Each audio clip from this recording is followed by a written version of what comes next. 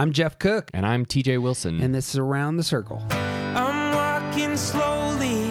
I'm taking my time. All I could talking is starting to rhyme. I'm letting go of lonely, letting go of strife. I just can't get enough of this beautiful life. The Enneagram is a map of the human personality. It's a tool for navigating relationships. It creates language for what motivates us and helps us look at the way we look at everything else. Most importantly, the Enneagram's a mirror because sometimes you need help seeing yourself.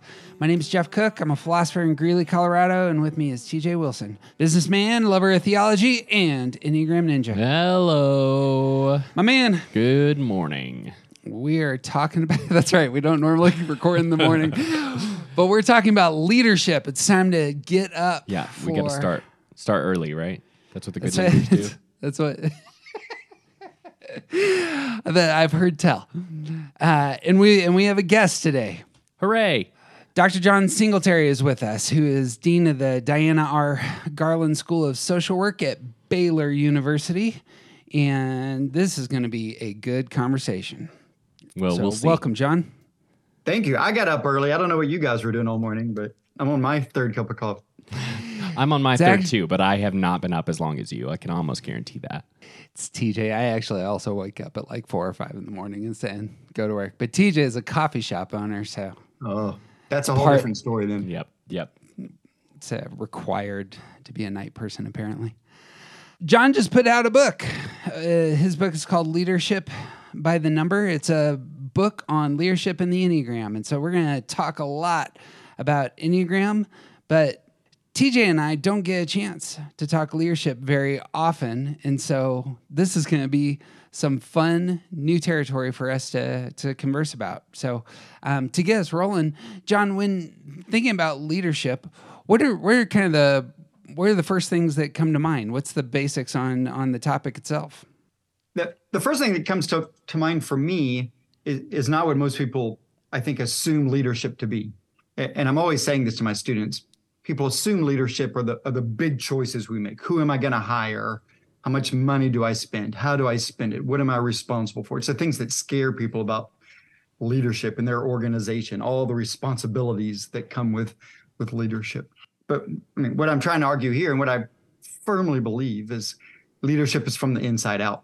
So it's really about who we are, which makes the Enneagram such a great tool for leadership. Because of course it's all about inviting us to be introspective and self-reflective. And that's what good leadership is knowing who you are as you interact with others, as you lead others, as you develop whatever vision or strategy or plan for your work. I think it has to be rooted in that sense of self. Yeah, there's a really big difference between being the person who makes the big decisions and being someone who actually leads people. Absolutely. That's right. And you can do both, but I think leadership requires this not only sense of self, but a willingness to see others for who they are as well. I mean, we'll talk some about that today for sure, but wanting to be as tuned in to who others are and what makes them tick and seeing people deeply, I think really makes for quality leadership as well. Yeah. In our culture, oftentimes, I think when the term leadership comes up, we immediately think of like a manager overseeing a hired hand. But I imagine that's probably not what goes through your mind when thinking about leadership, yeah? Yeah, I mean, it's hard to avoid that. People see it both for the responsibility or the respect that comes with what leadership is. But I often think about, part of this is from a social work perspective, my professional background. It's meeting clients where they are. It's meeting community members where they are. It's that work of empowerment. So I never want our social workers to think they're leading community members by doing things for them or on their behalf. It's coming alongside people. It's learning from the people you're serving. It's leadership with, not for. And then I do work in churches and church-related agencies as well. And that's is true there. It's not about the pastor being in charge. It's about that team of leaders really being with the people in the pews. but it is too easy to forget that. And I think people, either because of bad experiences they've had or just the anxiety of that, they're not sure they want to lead. So a lot of our students are passionate about things, but because leadership overwhelms them, or they've seen it done poorly, or they worry about the responsibility, they say they don't want it, or they try to avoid it on the one hand, but they do want it. They just want a different kind of leadership. They want humble leadership. They want respectful leadership, leadership that nurtures and cares. And I think that's what the Enneagram can point us to. Yeah. TJ, you're a leader of folks. In your experience of leadership, you obviously are a business owner with a handful of employees. There's that being in charge side of things, but what goes through your mind on the other fronts, the relational fronts of leadership? A lot. I agree wholeheartedly with a lot of what John's saying and a lot of the things that he's putting forward in this book. And there's the adage of like give a man a fish and he'll eat for a day, teach a man to fish and he'll eat for a lifetime. And so there's the element of like, I want to empower people to be able to make their own decisions and to navigate these spaces in appropriate ways. And I look for the type of people that can make those decisions when called upon. And really, over the last several years, particularly since hiring a manager to sort of be in charge of day-to-day stuff while I'm at home with a toddler, one of the big things that I really stress with all of my team is that my job, our job, me and the manager, our job is to make sure that these people are set up for success. Our job is not to tell them what to do. It's to create the space to where they know what to do when they need to do it, and they feel empowered to make decisions and to feel like this space is theirs and that they can operate the way they need to. And a big part of that is knowing like who is going to be good in what spaces and who is going to be able to make certain decisions and who shouldn't be making those decisions and all of that. And yeah, there is a lot of element of knowing my people and investing in them and making sure that they feel like they are part of the whole thing as opposed to just doing what I tell them. I imagine this is going to be a huge part of our conversation today, but in setting people up for success, the definition of success may really vary between each of the types. Right.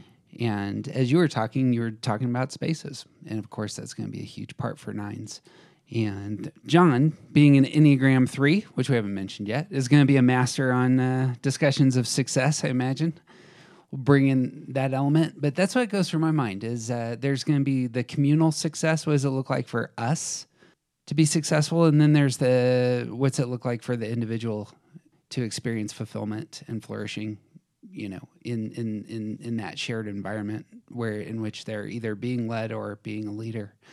The thing to throw this your way, John, the thing that hit me as I was reading was the picture of leadership was less about that manager subordinate, as it were. And what kept coming to my mind was more parenting, of understanding that I'm leading, my child or my children from here to there. And part of that process is a leadership process is aside from, having staff, any other spheres, parenting, work environments, any other spheres that leadership in your mind really applies to those sorts of relationships?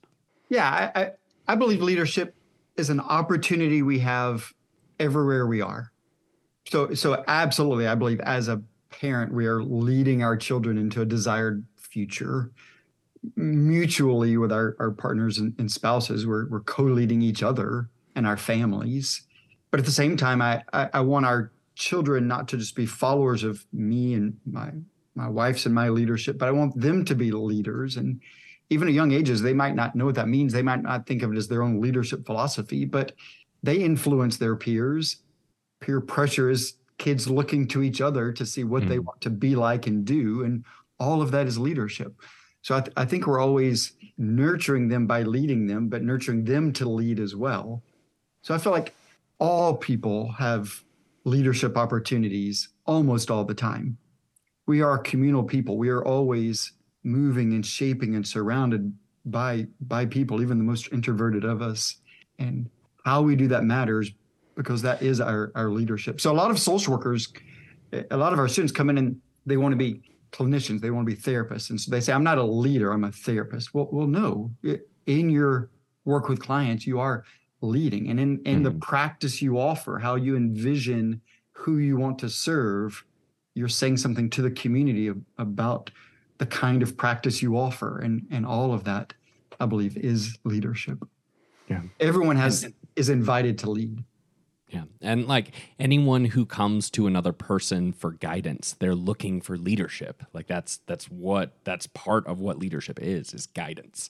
That's exactly right. Yeah. Of all things, I heard something just this morning, didn't put it together, but it was on depression levels in Gen Z, and that a lot of it is materializing because of the feedback chains they get through social media. And framing that as leadership, that the whole society is saying this is who you are and how we value you, it's not a good tool for getting that feedback. On the opposite side, and you'll love this, the group in America that reports the lowest amount of depression are the Amish, collectively. And so John, being a former Mennonite pastor, I thought that would be encouraging at least. Yeah. I assume that personal, less technology I hear with the Amish might be part of the reason there. That's right. And ours was an urban Mennonite community, but still we were a pretty low tech community. And I think that did nurture relationships. It helped us see each other. And that is something that is hard, I think, for our children who might be younger than whatever the next generation is beyond Gen Z, but so many of our students now, Gen Z, I don't know the generational year categories these days, but thinking when we ran out of letters too. Yeah, that's exactly right. We go back to generation AA. Right. Generation AB. That's a bad what is that was bad it's planning, bad leadership on the naming of the generation. Did we start with X? I mean, I'm a Gen Xer. I never heard of a letter assigned to generation before my own, but maybe that's my own self-centeredness as a true Gen Xer and an Enneagram 3. Right.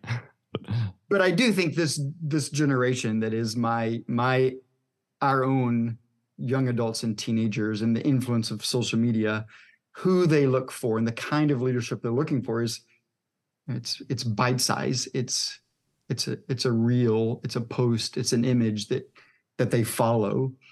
And that doesn't invite much self-reflection. And I kind of feel that way sometimes about Enneagram memes.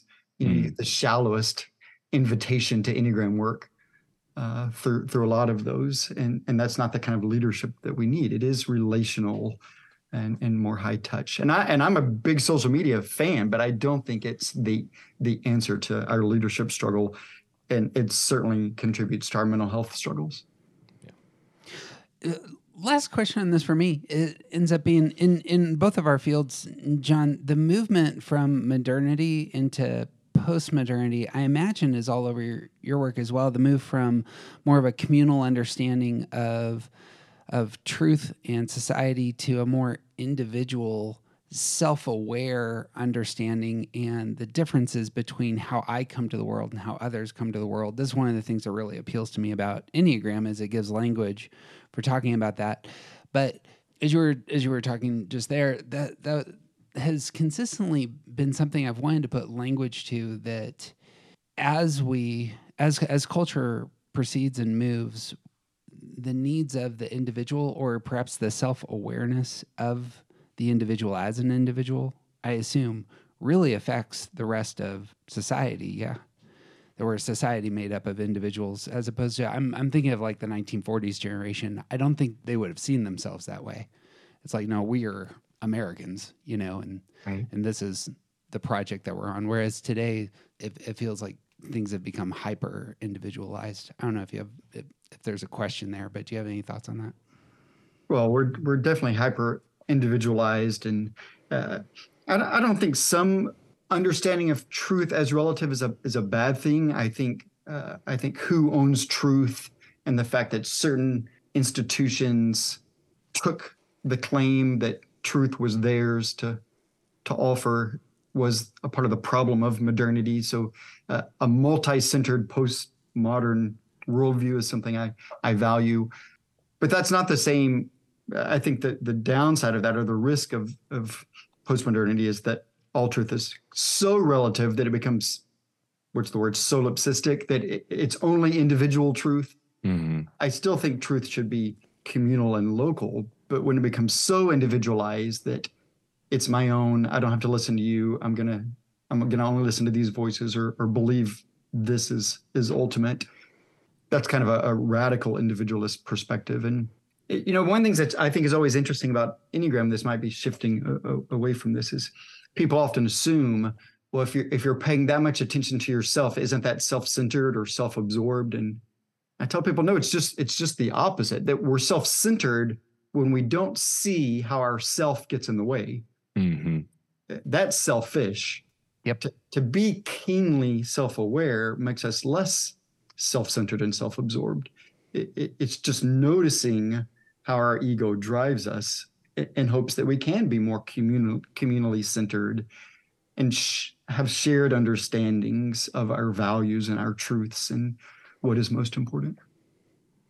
And even like returning to that idea of the Enneagram memes, the mimetic sort of temptation toward the superficial level is it's just excuse for bad behavior, so I can continue doing whatever I want, as opposed to working on myself so that I become the best version of myself in order to serve my community better and interact with my family and lead my teams and whatever else. Yeah, avoiding the traps of personality. Yeah. Not giving into them. Yeah. All things in prep. I went back and reread one of my favorite leadership books. I really get into like sports ball leadership books, but I read Phil Jackson's 11 Rings books again. One of the first things he said, and it seemed to me to line up perfectly with what you were saying, it was self-understanding in terms of being part of a team is absolutely necessary. You need to understand who you are, and then what's my best contribution to everyone else.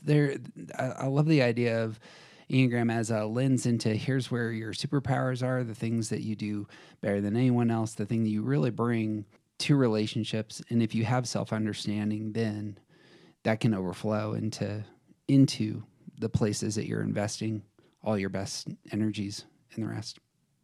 And coupled with that, the fact that it invites you to see the other side of the coin. Mm-hmm. Yeah. Some of our students avoid the Enneagram because they feel it's negative. They want to use Strengths Finder as their tool, which is a great tool. It's a great personality tool. Right. And the new version of Strengths Finder will give you your top 5 strengths and your bottom 5 strengths. I'm like, aha, right. Finally, Clifton figured out that both sides matter. Right. And that's what Enneagram, I think, does best and what sets it apart. Is celebrate your superpower, but don't get self-absorbed that it's the only power that matters. Right. Or that it's the right power in every situation.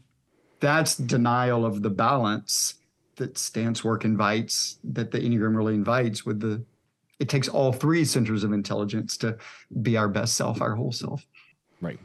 And our superpower maybe elevates one of the centers.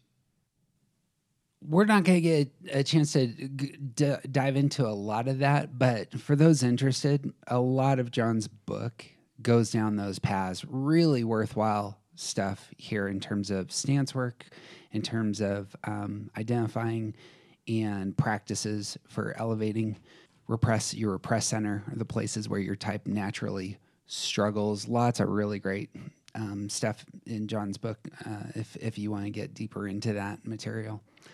Also, just another plug that we're probably won't get a chance to talk about. For those of you who haven't done like a lot of depthy work on secondary centers, presently, I think John's book has the best material on that's in print. I can't really think of a lot of folks who have gone as in-depth into secondary centers in print as your book does. And I was really appreciative of showing, all of us have a primary center 8s, 9s, 1s are the body, 5, 6, 7s are the head, 2, 3s, 4s are the hearts. But each of us have a secondary center, a support center. In John's book, talks about how we end up really leaning into that. Really worthwhile stuff. So for what that's worth. Thank you. That was fun to work on. Jumping into leadership and Enneagram, there is a point when leading other people where we are trying to, in order to meet them, in order to be good leaders, we might be inviting them to identify their own Enneagram type, or we might be guessing. And TJ and I have routinely said that it's probably a bad idea for us to guess somebody else's Enneagram type. But part of caring for people is meeting them where they're at, seeking to elevate, perhaps in our vocabulary, things that they may care about so that we have connection.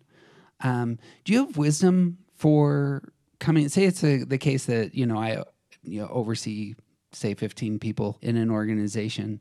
What would be your approach, John, to just that situation of meeting people where they're at? Yeah, great question to wrestle with, because I'm not a fan of imposing the Enneagram on my team. Right. I often say I'm not an Enneagram evangelist. I don't want to force religion on people, and I don't want to force the Enneagram on people. If people are interested in it, then I love to talk about it. If people ask questions about how to best lead or how to be self-reflective, here's a tool for you. Now, it's so much a part of our culture here in our university and our school that it's kind of hard to avoid it. So it's kind of in the air, in the water.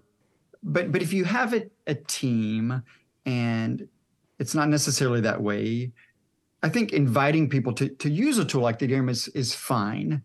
And so asking people, we're trying to be self-reflective here. Here's a particular tool we use. Let's see what you think about it. But I wouldn't do it I'm with you. I wouldn't do it by offering someone what I think their number is, because I think that short circuits the invitation to introspection and self-awareness. Mm-hmm. If I'm told something, I don't have to be self-aware of it. I don't have to explore what that is for me. You've just told me enough. So fine. If you think I'm a 3, sure, I'll go along with that. I'm a 3, whatever that means. Tell me what that means. And then they're not doing any work. So I think if you can, the way I've tried to invite people to become curious is by sharing what it means to me. So as a leader, I really think this is important. As a leader, I really wrestle with this.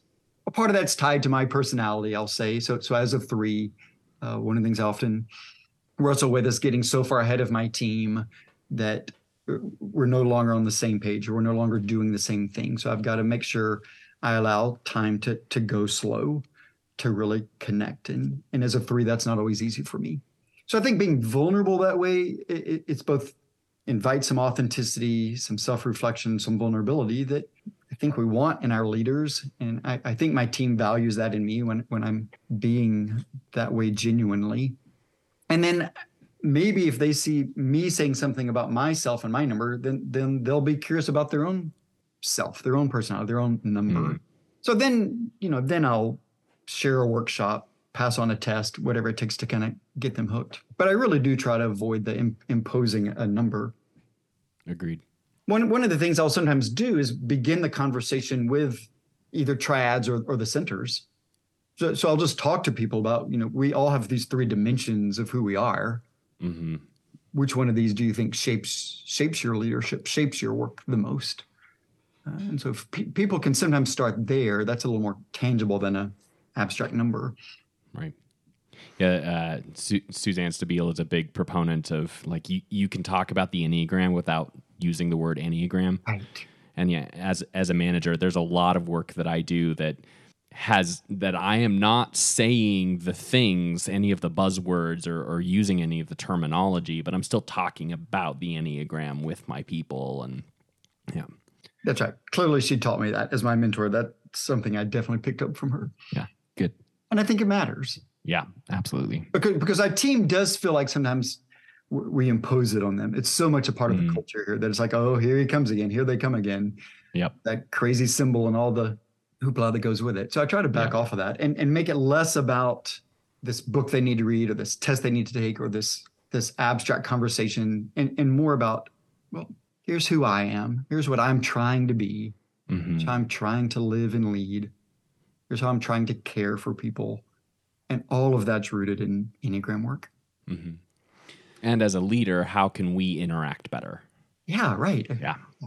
Yeah, I want to connect with you. I want to support you. I want you to thrive. Here's some things I think we have in common. Here's some things that are probably different. Right. I see differences as we work together.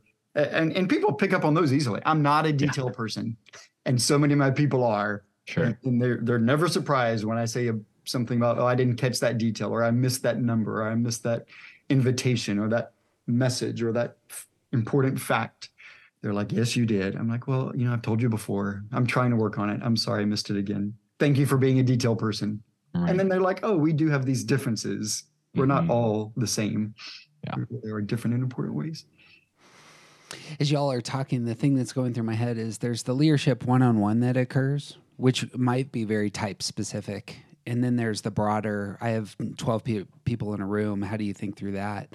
And I suppose in my experience, like teachers can be this way, leaders can be this way, of being able to look at the room and say, a third of these people are going to really struggle with shame and the desire for attention. And a third of these people are probably going to struggle with fear and the desire for safety. And a third of these people are really going to have control issues and struggle with anger. And having that those overriding themes of how am I meeting all the people as I'm presenting can be incredibly valuable. I suppose that's on the center side of bringing in the world.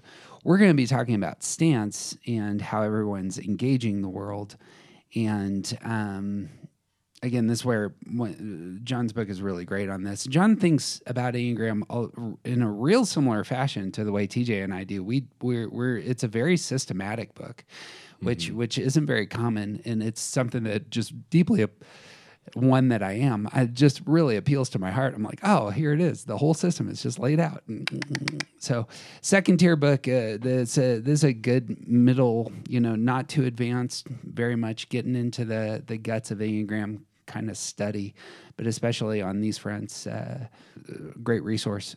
Today, what we're going to talk about. This is Around the Circle. Pick a topic and we go around the circle. Today, we're talking about what we should think about when we are working with other types. What these other types may need from us if we're seeking to lead them. But this also is going to just apply to relationships across the board, it seemed to me. And I'm really excited for this conversation. So we're going to start with aggressive types, assertive types, as John calls them. You're the second three, by the way, on our show to say, let's move off aggressive. I think assertive is the better way to communicate myself. Oh my gosh, that's interesting. I don't mind. I mean, I often say that I am aggressive. So for me, it's not about avoiding that honesty about myself. It really came from students, particularly students of color. To have colleagues of color who are often just sadly described as aggressive by white colleagues who don't want to be threatened by people of color, to tell a Black woman you're an aggressive type does not work well for me or for her. So assertive, I think, works better culturally. Yeah. Individually, people may see themselves as aggressive, but it became part of our racial reckoning we're doing it as a nation, I think, is making sense of some of these things Enneagram wise as well. So that's a little bit of an aside, but that was really important for me in my own learning. Yeah, that's an element that I have never thought of before, of calling people of color aggressive. Yeah. And interestingly, this all has to do with how our behavior affects other people and being unaware of that. Right. Yeah. Right. That's excellent. That's wisdom. I would love to start with threes. In the book, John, you write that if you are leading with a three, support their relationships they invest in at work. Don't call them out for not being genuine. They likely know this is the case, and don't be patronizing in your recognition of their personal connections. Offer praise for their work, for what they accomplish, and offer praise for the way they support colleagues and seek to connect. Support their feeling efforts as well as where they excel in thinking and doing, and this will encourage them to appreciate this balance that's needed. TJ, what do you hear there?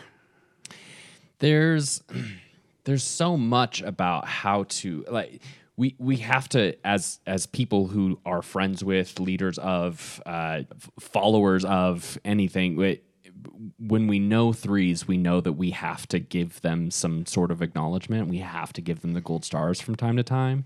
And I love this sort of like shifting the place where we put those gold stars. Instead of saying, hey, you did all of these things really well. Yeah, we can do that. But also we should encourage the things that we know are a struggle for them.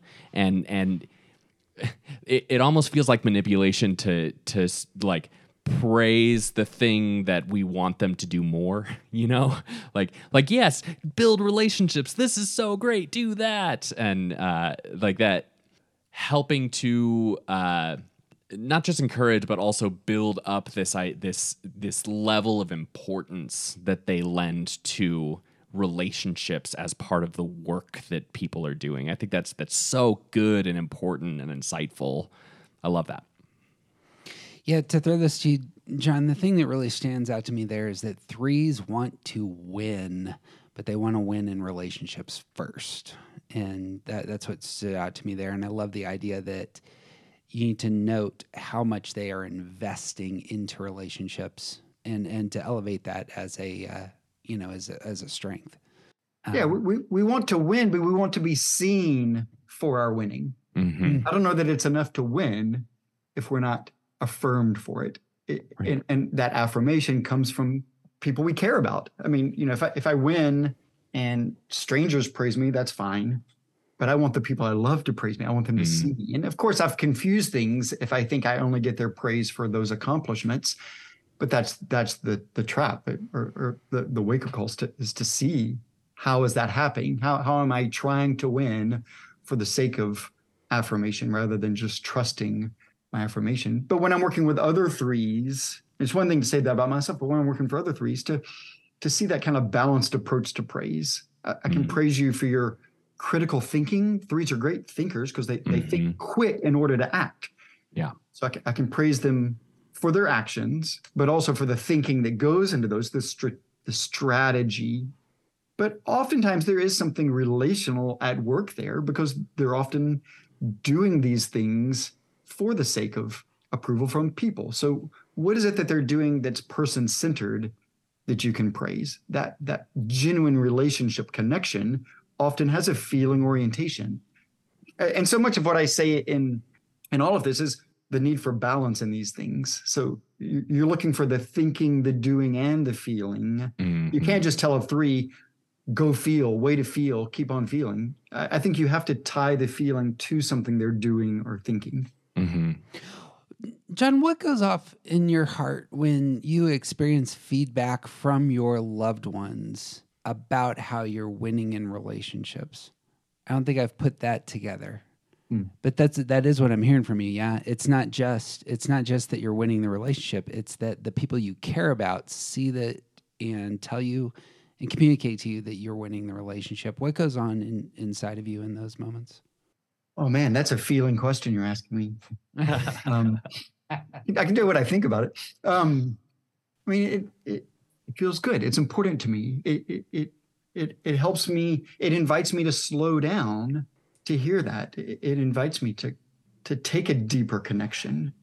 So the feeling is a sense of peace or hope or trust in the relationship if the people that I care about are seeing something of value in what I'm doing for our relationships. So whether that's family or colleagues, I think it does invite me to stay in that feeling space when that happens. Yeah, that's not about the relationship you just won. The trust is actually built with the person who acknowledges and is able to see that you're doing the work, the relational work with these other people. Is that what you're saying? Yeah. So, I'm trying to think of an example from our work here. There's several kind of aspirations Baylor has for us in our work. And I have a really close, trusted team of colleagues, of associate deans and program directors. So, and we have a new online program that's kind of going strong. And so when people say, great work supporting your team and building this online program, it's not just praise for the fact that we have a strong online program. It's good job for the team that's leading it. So that is kind of the relationships are a win there too, not just the program. So to celebrate the relationships as much as the product is an opportunity for me, but I think it's an opportunity I can celebrate in other threes. Nice. I'm curious if you have any thoughts, wisdom, warnings about the potential pitfall of performative feelings in this kind of area. So if I am leading a 3 and I do this thing that we're talking about, I encourage the relationship winning that I see going on. Is there real danger to that I am essentially creating someone who's going to get really good at looking like they're doing relationships well? Absolutely. And sometimes, I mean, I've done this work 12, 15 years, and sometimes I still don't know the difference. Sure. This is so tucked away and egoic need that is subconscious, that when is this truly how I feel, or what I think I feel, because it matters for something else I'm also trying to accomplish in this moment. Right. It's tricky space. Yeah. And I can say, no, it's the relationship that matters, but the relationship at work is also tied to what we're doing. So it's hard to, sometimes we get feeling and thinking confused for certain types. Yeah. But I think 3 sometimes get our feeling and doing confused. Yeah. Yeah. I think this is a really important thing for everyone to know, both for those of us who are not 3s to know about 3s, especially the ones that we're close to, and for 3s to know about themselves, is that 3s can become very good at performing their feelings, being repressed in that dimension. You call them dimensions in your book instead of centers. I like that. But being really good at making it look like they're good at their feelings, that is a high possibility for 3s. And sometimes they don't even know that they're doing it. And I think it's a risk at the beginning of Enneagram work. So I think when 3s are just learning the Enneagram and we're learning that we're feeling repressed and that we need to pay attention to our feelings, we almost automatically do it from that performative perspective. Sure. And then the more we try to self-observe it, there's a real tendency to perform it. I'm supposed to be good at feelings. Watch this. Yeah. So, watch me win at this. Yeah. Yeah. Right. And so Enneagram work sometimes reinforces it negatively, at least in those first couple of steps. Right. And I think it takes some either deeper wounding or recognize some woundings or being honest about some mistakes we make in some places where we failed, as Richard Rohr invites us to pay attention to, that the feelings maybe become more genuine and we're able to share them from a more genuine space. Because y'all have said before, 3s also reframe fast, and so to turn something into a positive feeling is not what we need to be doing. To circle back to the leadership question, I've never thought about this. And as may know, my wife has a 3. I have never thought about the 3 engaging someone else. And my assumption is the 3 desires the someone else to reciprocate attention, to tell them what you did for me was amazing, outstanding. I'm so thankful. I've never thought about the target for the 3 being actually someone else seeing the relationship. So say it's the case that the 3 engages a person at their work, but what they really long for is for, let's say, the leader or the boss to see them engaging the person at their work. And really that's where the desired feedback is coming from, is from the boss who's watching. Look at this interaction. In my mind, I'm always thinking, well, it's just about the interaction. Did that person give you what they needed? And so I suppose on the leadership question, if I'm leading a 3, knowing that the 3 desires me to see how they're engaging other people really needs to be central for me as a leader in their lives, to value that, to elevate that, to speak to that.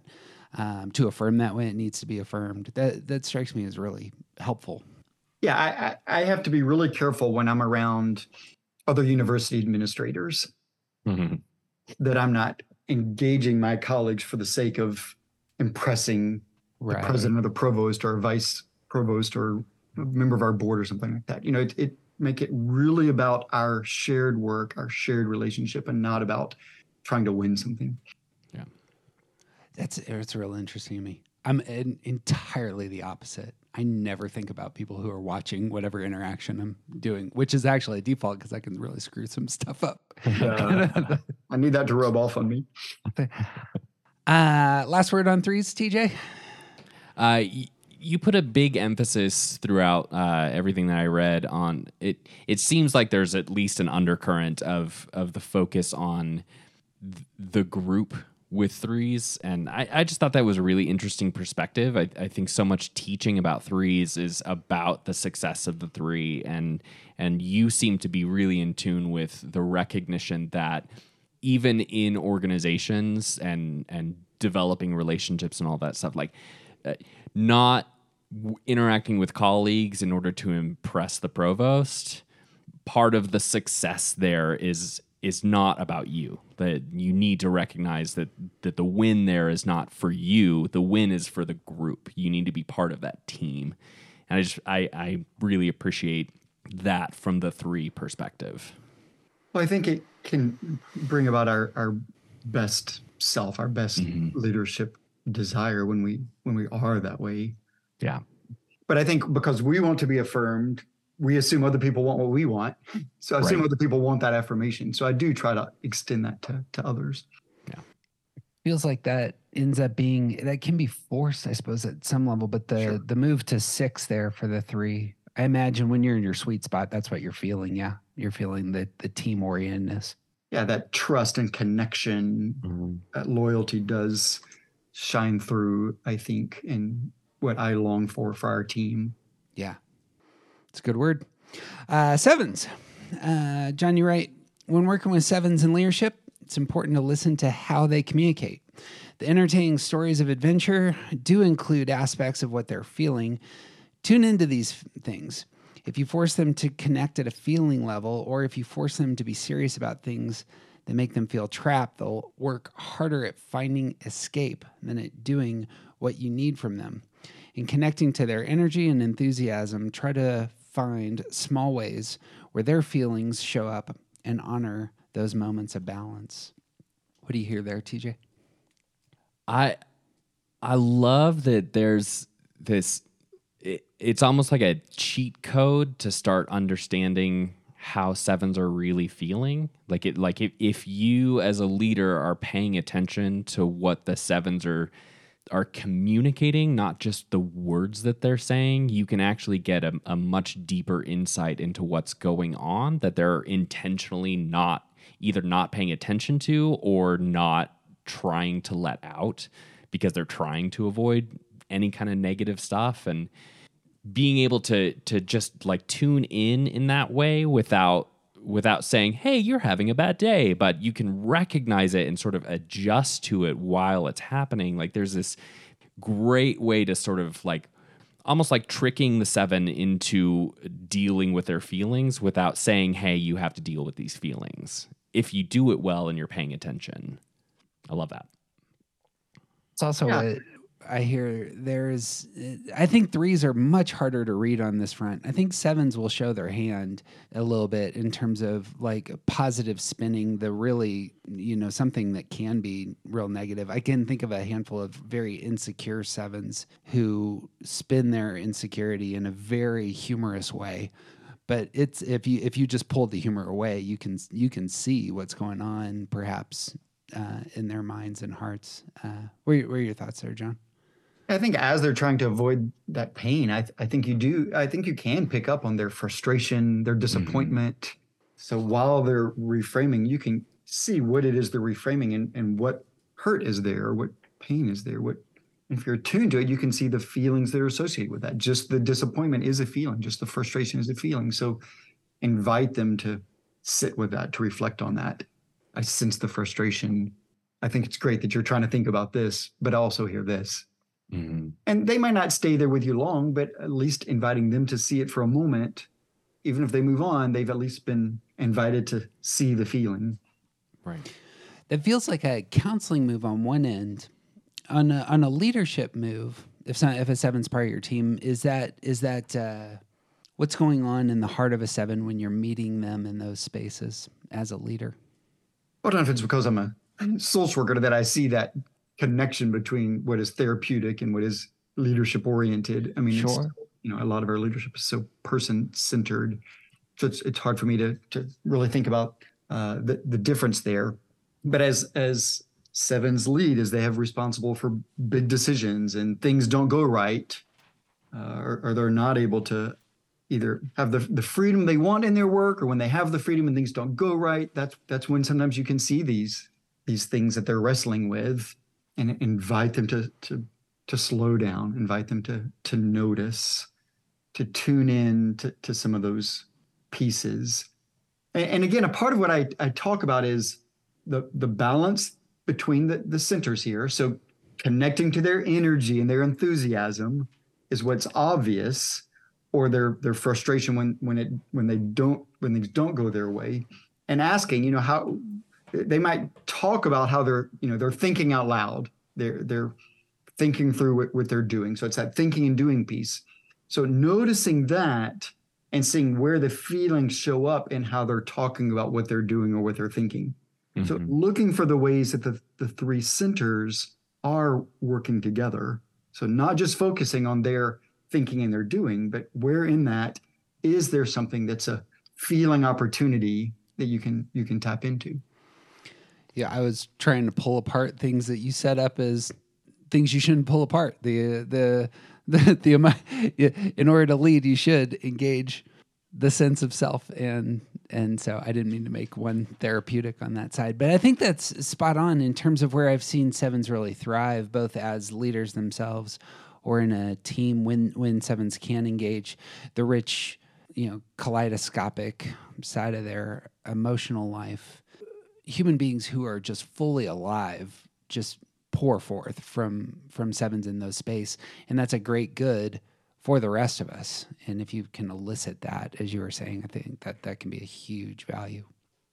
And I think about I'm thinking in particular about one seven employee that I had once upon a time that there was a need to engage the harder stuff, at least for a moment, and then also offer a pathway out. So like there was often times when like frustration based on other things happening outside of work or difficult customers or whatever. And it's like, let's talk about this for a moment. I recognize this thing was hard, and let's talk about it for a moment. And also let me tell you something to do that's completely different, so you can sort of not escape it, but we're going to stay in this for just a second, but then we will move, I promise. And you can move on from this space. Like there's this almost recognition that we have to be here, but let me give you another thing to do outside of this. And like that, as a leader, there's a need to not just invite the hard work, but also recognize the balance that's needed there, that the hard work has to happen, and then we have to also embrace the other centers. Last word on sevens? An example from a friend in an organization down the street, trying to get her to see how feelings matter. And she picked up on the example we often use of in teaching of sevens enjoying planning the next vacation. And what she said was, I enjoy vacations with my husband. And instead of asking her about the vacations, I asked her about her husband.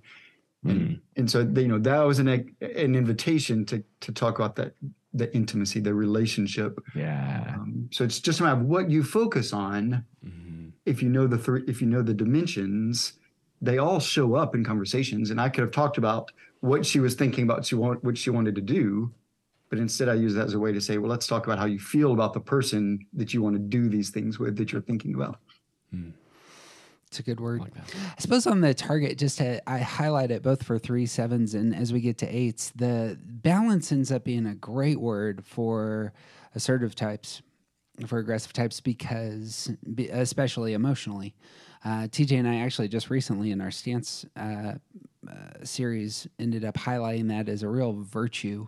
The assertive types really can benefit from is moderation. And this is true across the board, as has been said. We are heart, mind, and body, and the more that we can balance all those things in ourselves, that's a great good. And perhaps that's a goal for a leader that would transcend any of the types. Is what does it look like for your people to be engaging all those things into balance? Moves us to the 8s. John, you wrote, if you lead with or supervise an 8, you likely already know better than to try to control how they approach their work. But do they feel controlled? Do they feel trusted? Do they feel they can trust you? It's important to be honest with 8s. So tell the truth about what they need to know about their work. Talk about how your work together affects you. When there is conflict, be clear and concise and don't expect a response. Say what you need and then get back to work. Do not expect an 8 to process their work relationship with you. Even if they do not show it, know that your care matters, and so does your commitment to trust in the work you're doing together. What you hear there, TJ? Yeah, do they feel controlled? Do they feel trusted? Do they feel they can trust you? That was something that really brought up a lot of different things I've experienced working with 8s. Is it's not the control element is so much of what we talk about with 8s, but the trust issue I think is so fundamental with them. And if they can't rely on you to do your part of the job, then you might as well skip it. Just move on, because that is so necessary. Because if they can't trust that you're going to do the work that you're supposed to do, then they know automatically where they stand with you, and they know everything they need to know about the relationship. And so developing this trust is so much about the work that they're doing, but also your side of it, and making sure that they know that you were a reliable worker, and you aren't going to drag them down into the mire of feelings. And when you do have conversations about that, you're gonna then get back to the work. Yeah, that's also what I hear there. The building of trust and commitment being huge. I find, at least in the life of my child and in people that I work with, seeking to match or even go beyond their intensity in relationship, like really bringing a lot of energy to them in the places where they have a lot of energy is one of those places. Being able to elevate, I suppose, is they know they can feel me in those spaces and know whether or not 8s have a wonderful radar for folks who are disingenuous or who are lying to them. And if I can meet them with intensity and with a mixture of honesty, that seems to me to be of huge value. What are your thoughts, John? Yeah, as long as it's not fake intensity. Right. We have a couple of relationships that come to mind where either withdrawing type or a reactive, as you say, or dependent type will say, oh, but I'm going to be strong for you, or I'm going to do this for you. And it's like trying to convince the 8 that they're doing something. Mm-hmm. And that doesn't work. Then the 8 is like, I don't know if I trust that. And so not only are you not bringing the intensity naturally, but you're setting yourself up for something that doesn't feel trustworthy. So we can't pretend to meet an 8 where they are. We have to find it within ourselves to truly do that. Yeah. So 8s inspire confidence in us if we can allow ourselves to live into it. But I think those things also work together. They absolutely want to know that we care about the work as much as they do, that we're as committed to it. So that intensity does matter, but it has to be genuine, and they have to trust that what we're bringing to the work is as important as what they are bringing, because they're bringing everything. They're all. And we have to show up with it. It's not like we can't just tell them that we're committed. They have to know it by seeing us do it. Yeah. That intuitional side of them Yes. They know already if you're lying. Yeah. I hadn't thought about that. There's what an investment in eights is your action in producing. Yeah, they will intuitively understand when things are getting done. Oh, they definitely know when things are getting done. And I think that's that, again, the trust and action kind of go hand in hand there. If you say you're doing things, but they don't see it, they're not going to trust you. So it's not just a matter of communicating something that's important to them, but it is living it in a way. And we don't all have the intensity of eights. We don't all have the energy of eight. So it's not a matter of having to be something we're not. But I think when we talk about the work that we've trusted them to do, empower them to do, that we at least talk about our shared work from a place where we show that we have invested in them and in their work. John, you're married to an eight, have some eight children. There's a sweet spot in. It seems to me that it can be a massive investment to put oneself in a position to be protective of the eight, and yet it seems to me a lot of eights want to be strong enough to where they're protecting themselves. And it seems like there's something there where at least I've seen this in eights where it's a massive investment to exert my own strength on their behalf to be something of kind of a shield or a reservoir of strength, as it were, for their sake. But at the same time, an eight, I assume, naturally longs to be strong on their own. I don't know if I'm getting that right, but that's just an intuition I have.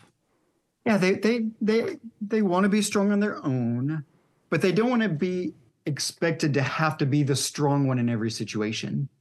So they do want us to bring strength and they don't want to have to be self-protective all the time. So they do want us to protect them. I think that's why my wife and I I think our relationship started off so well, because she did see that in me, that trust that I could be a protector for her, even though she was strong enough. It was always kind of a back and forth of, I don't need you, but it's nice that if I were to need you, you're there. And, and she was kind of testing me, is my intuition right? Can I really trust you? Yes, you can trust me. And I think she knew she could, but she did want me to kind of still sometimes to make sure I'm acknowledging how important trustworthiness is, and that she doesn't always have to be the one with all the strength. And it's a little easier for me as a 3 maybe to do that, because I have a lot of energy too. A relationship I really admire is our best friend is a 2, a family we're really close with. The mom is a 2 and her daughter is an 8, same age as our 8 daughter. And that 8 daughter doesn't always expect her mom to protect her in the same way. But when the mom does, the 8 daughter just rests in that. And they have a great relationship because of that. Almost like trying to figure out ways to communicate. I got your back. I'm not going to carry you, but I got your back. Right. Yeah. I love this idea that because 8s will have a felt sense of where they're vulnerable. Sure. Want to be strong, but perhaps don't want to be strong everywhere. Is it worth asking the question of the 8s in our lives, where do you need me to be strong for you? That seems like a very exposing kind of question. I don't know how that would get framed otherwise, but that's what comes to mind. Yeah, I think so. I think it does, man. I think we have to trust the 8s. Are they going to be in a place where they can answer that? And they might, they might not be able to answer. They might say, I don't need anything from you. And that's a sign of your relationship. But if they hear the question, receive it well, trust you and how you're asking it enough to meet you there at that feeling place, then that's a beautiful sign of how you are leading them or co-leading with them, I believe. So that brings up something we haven't mentioned about 8s, that 8s often have a very small circle of trust. Yeah. And being a leader for an 8 likely will require you to do the work to be trusted before any leadership can actually really take place at a high level. Yeah, one of the 8s on my leadership team, I think it only works for us because she could see from the outside before she joined us that I was trustworthy. She might not have come to join us otherwise. Yeah. Well, and even then, I would guess that it still took time for her to sort of rest in that trust. Yeah. Like day one, if you had asked her that question, like, what do you need? Where do you need me to protect you? She'd been like, no, absolutely not. Right. But day 362, maybe that conversation can actually happen. Yeah. No, I think that's true. We're going to pause here in our conversation with John. We had so much to talk about with his book, so we'll continue with withdrawn and dependent stances on the next episode.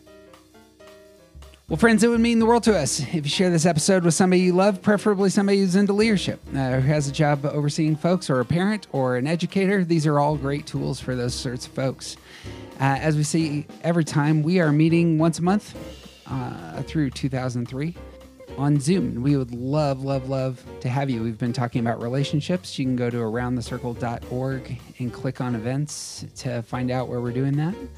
And as we say every time also, TJ and I just launched 2 new podcast feeds. One is for beginners called Start Here for people who are looking for their type. And one is called Movie Typing for those who aren't so into the theoretical but like seeing the types discussed through film and pop culture. And so both those are out there, well worth finding. And if you really want to show us love, what would they do, TJ? They would give us something about stars? It's all stars. I long for stars, and I boast about it to TJ, who goes, that's great. Cool. He's TJ Wilson. He's officially awesome. You got anything else, TJ? I got nothing, man. I'm Jeff Cook, and who you aren't isn't interesting.